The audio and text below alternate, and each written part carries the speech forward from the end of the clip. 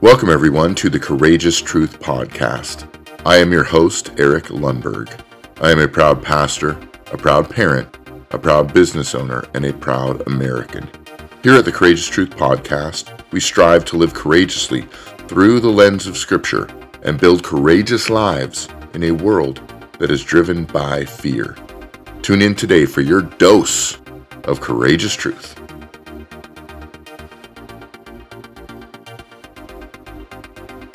Welcome, everyone, to the Courageous Truth Podcast. Happy 4th of July. I'm so excited to be able to come to you today. A beautiful day, a celebration of the birth of our nation, the greatest nation ever to exist. A beautiful, beautiful country that was formed by the hand of God Himself. Before we get into what I want to talk about today, I want to read just a couple of scriptures for your consideration. I want to read Jeremiah 29:7. Also seek the peace and prosperity of the city to which I have carried you into exile. Pray to the Lord for it, because if it prospers, you too will prosper. We should be praying for our nation and the cities and the places where we live, because if they prosper, we will prosper. Job 12:23 through 24 says, He makes nations great and destroys them. He enlarges nations and disperses them. He deprives the leaders of the earth of their reason. He makes them wander in a trackless waste. Proverbs 11:14. For lack of guidance, a nation falls, but victory is won through many advisors. Proverbs 14:34. Righteousness exalts a nation. Sin condemns any people. And if you look at that, you will notice that God has plans for nations. God has a heart for the nations of the world. God has a heart to see the nations of the earth turn their hearts towards Him. I believe nations are God's heart. And I believe especially God has a heart for America. And we have seen America come under horrible and demonic attack, both from the world and, honestly, from the church. It's been very sad to see. Now, I love our nation and our history, and like I said before, America was born for religious freedom. So we have to ask ourselves, should Christians be patriotic? We celebrate the birth of our nation today, on July 4th, as independence from tyranny and religious control of the British government. That is something that should be celebrated, should be taught, when we should be praising God for. That God gave us land and a nation and a culture built around religious freedom. You know, and I've been irked as of late, as I have heard leaders, read articles, listened to sermons and podcasts speaking about things like Christian nationalism, which is not new. There are many well-known Christian leaders and Christian voices that will try to put down any American who is even the slightest bit patriotic, saying that we are Christian nationals, that we have become a cult that puts nation before their God, which is an absolute falsehood. And other thoughts accusing believers of making America an idol. And I want to take some time today to speak into this. And I want to answer the question, is patriotism idolatry? When I get back from the break, I want to look at a couple thoughts that I have on this, and I hope that they will help you to form yours. We looked at the scriptures beforehand to know what God thinks about nations and His heart for them, and I believe that patriotism is beautiful and God-honoring. I believe that it is not idolatry. Before I go into the break, I want to take a moment and I want to read just an excerpt from the Declaration of Independence, written in Congress on July 4th, 1776. This is what the Declaration of Independence says. The unanimous declaration of the 13 United States of America when in the course of human events it becomes necessary for one people to dissolve the political bands which have connected them with another, and to assume among the powers of the earth the separate and equal station to which the laws of nature and the nature's God entitle them, a descent, respect to the opinions of mankind requires that they should declare the causes which impel them to the separation. We hold these truths to be self-evident, that all men are created equal, that they are endowed by their Creator with certain unalienable rights, that among these are life, liberty, and the pursuit of happiness, that to secure these rights, governments are instituted among men, deriving their power from the consent of the governed, that whenever any form of government becomes destructive of these ends, it is the right of the people to alter or to abolish it, and to institute new government, laying its foundation on such principles and organizing its power in such form as to them shall seem most likely to affect their safety and happiness. Prudence indeed will dictate that governments long established should not be changed for light or transient causes, and accordingly all experience hath shown that mankind are more disposable to suffer while evils are sufferable than to right themselves by abolishing the forms to which they are accustomed. But when a long train of abuses and usurpations, pursuing invariably the same object, evinces a design to reduce them under absolute despotism, it is their right, it is their duty to throw off such government and to provide their new guards for their future security. Such has been the patent suffering of these colonies, and such is now the necessity which constrains them to alter their former system of government. The history of the present King of Great Britain is a history of repeated injuries and usurpations, all having in direct object the establishment of an absolute tyranny over these states. To prove this, let facts be submitted to a candid world. And I'm going to stop right there.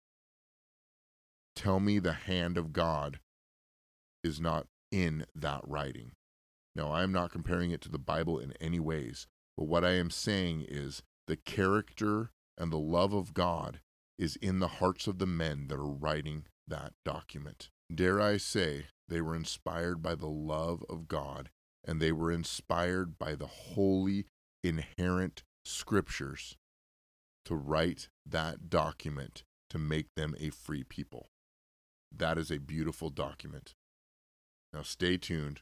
I will be right back. This is just a reminder to go ahead and hit that subscribe button. I really appreciate your support here at the Courageous Truth Podcast. Your subscription helps me to know how to create greater content and better serve you, my listener. Thank you for hitting that subscribe button right now.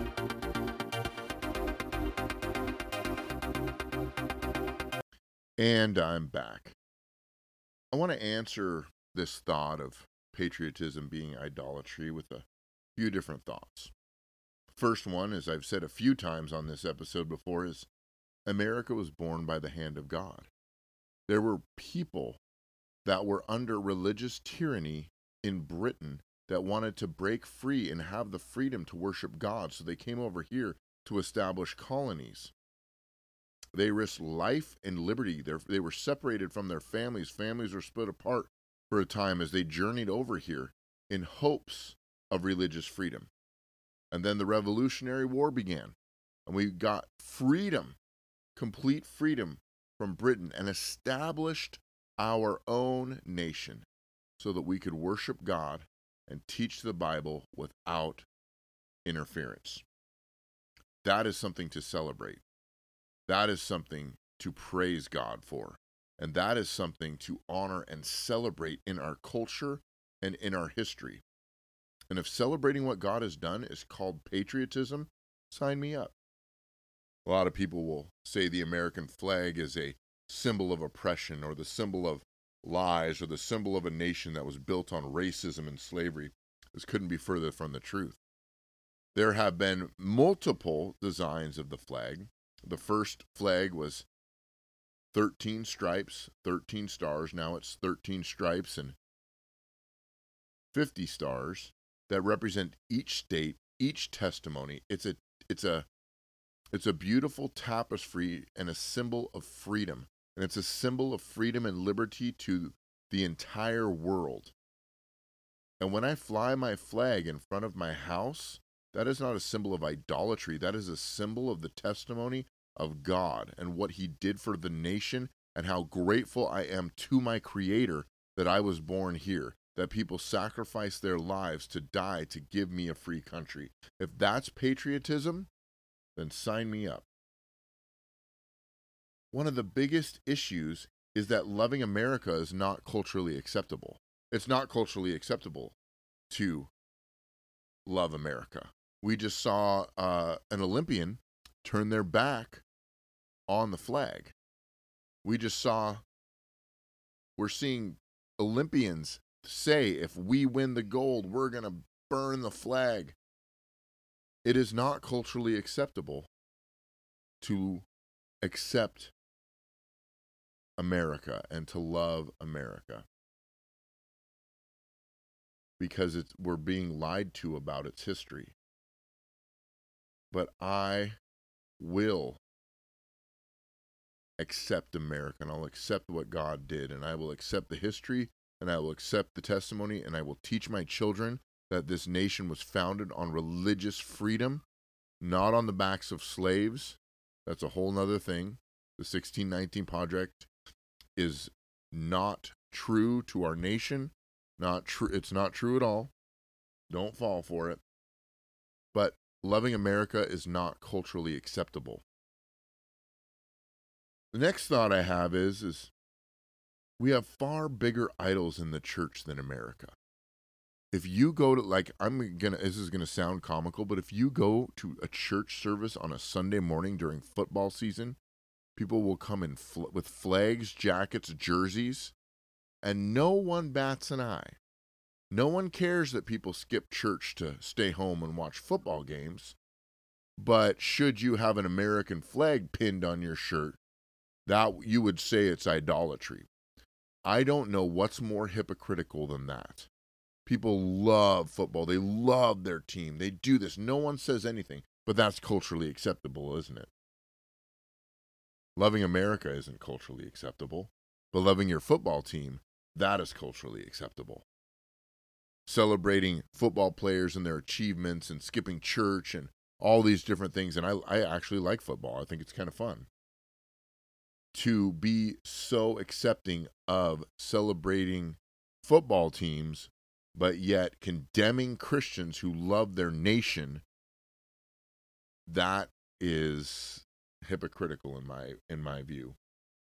And then the final thought I have is, God asked the Israelites to remember and celebrate history. In the book of Joshua, they were asked when they crossed the Jordan River to set up 12 stones from the river so that they can tell generations past what God had done.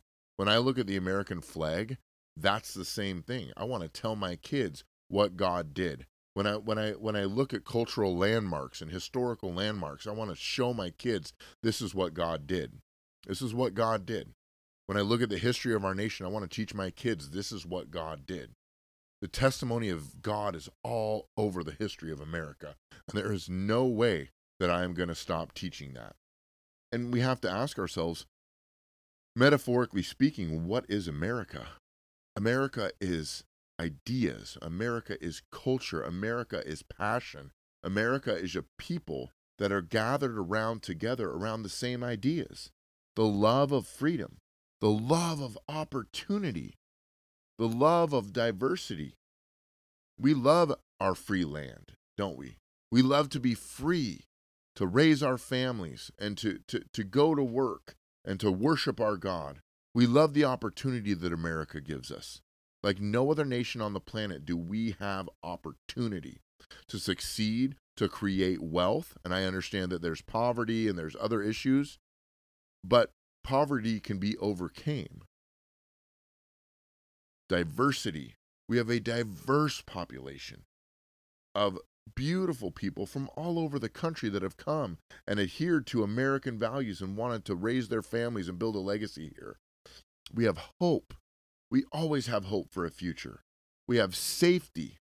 We have family, and we have morals.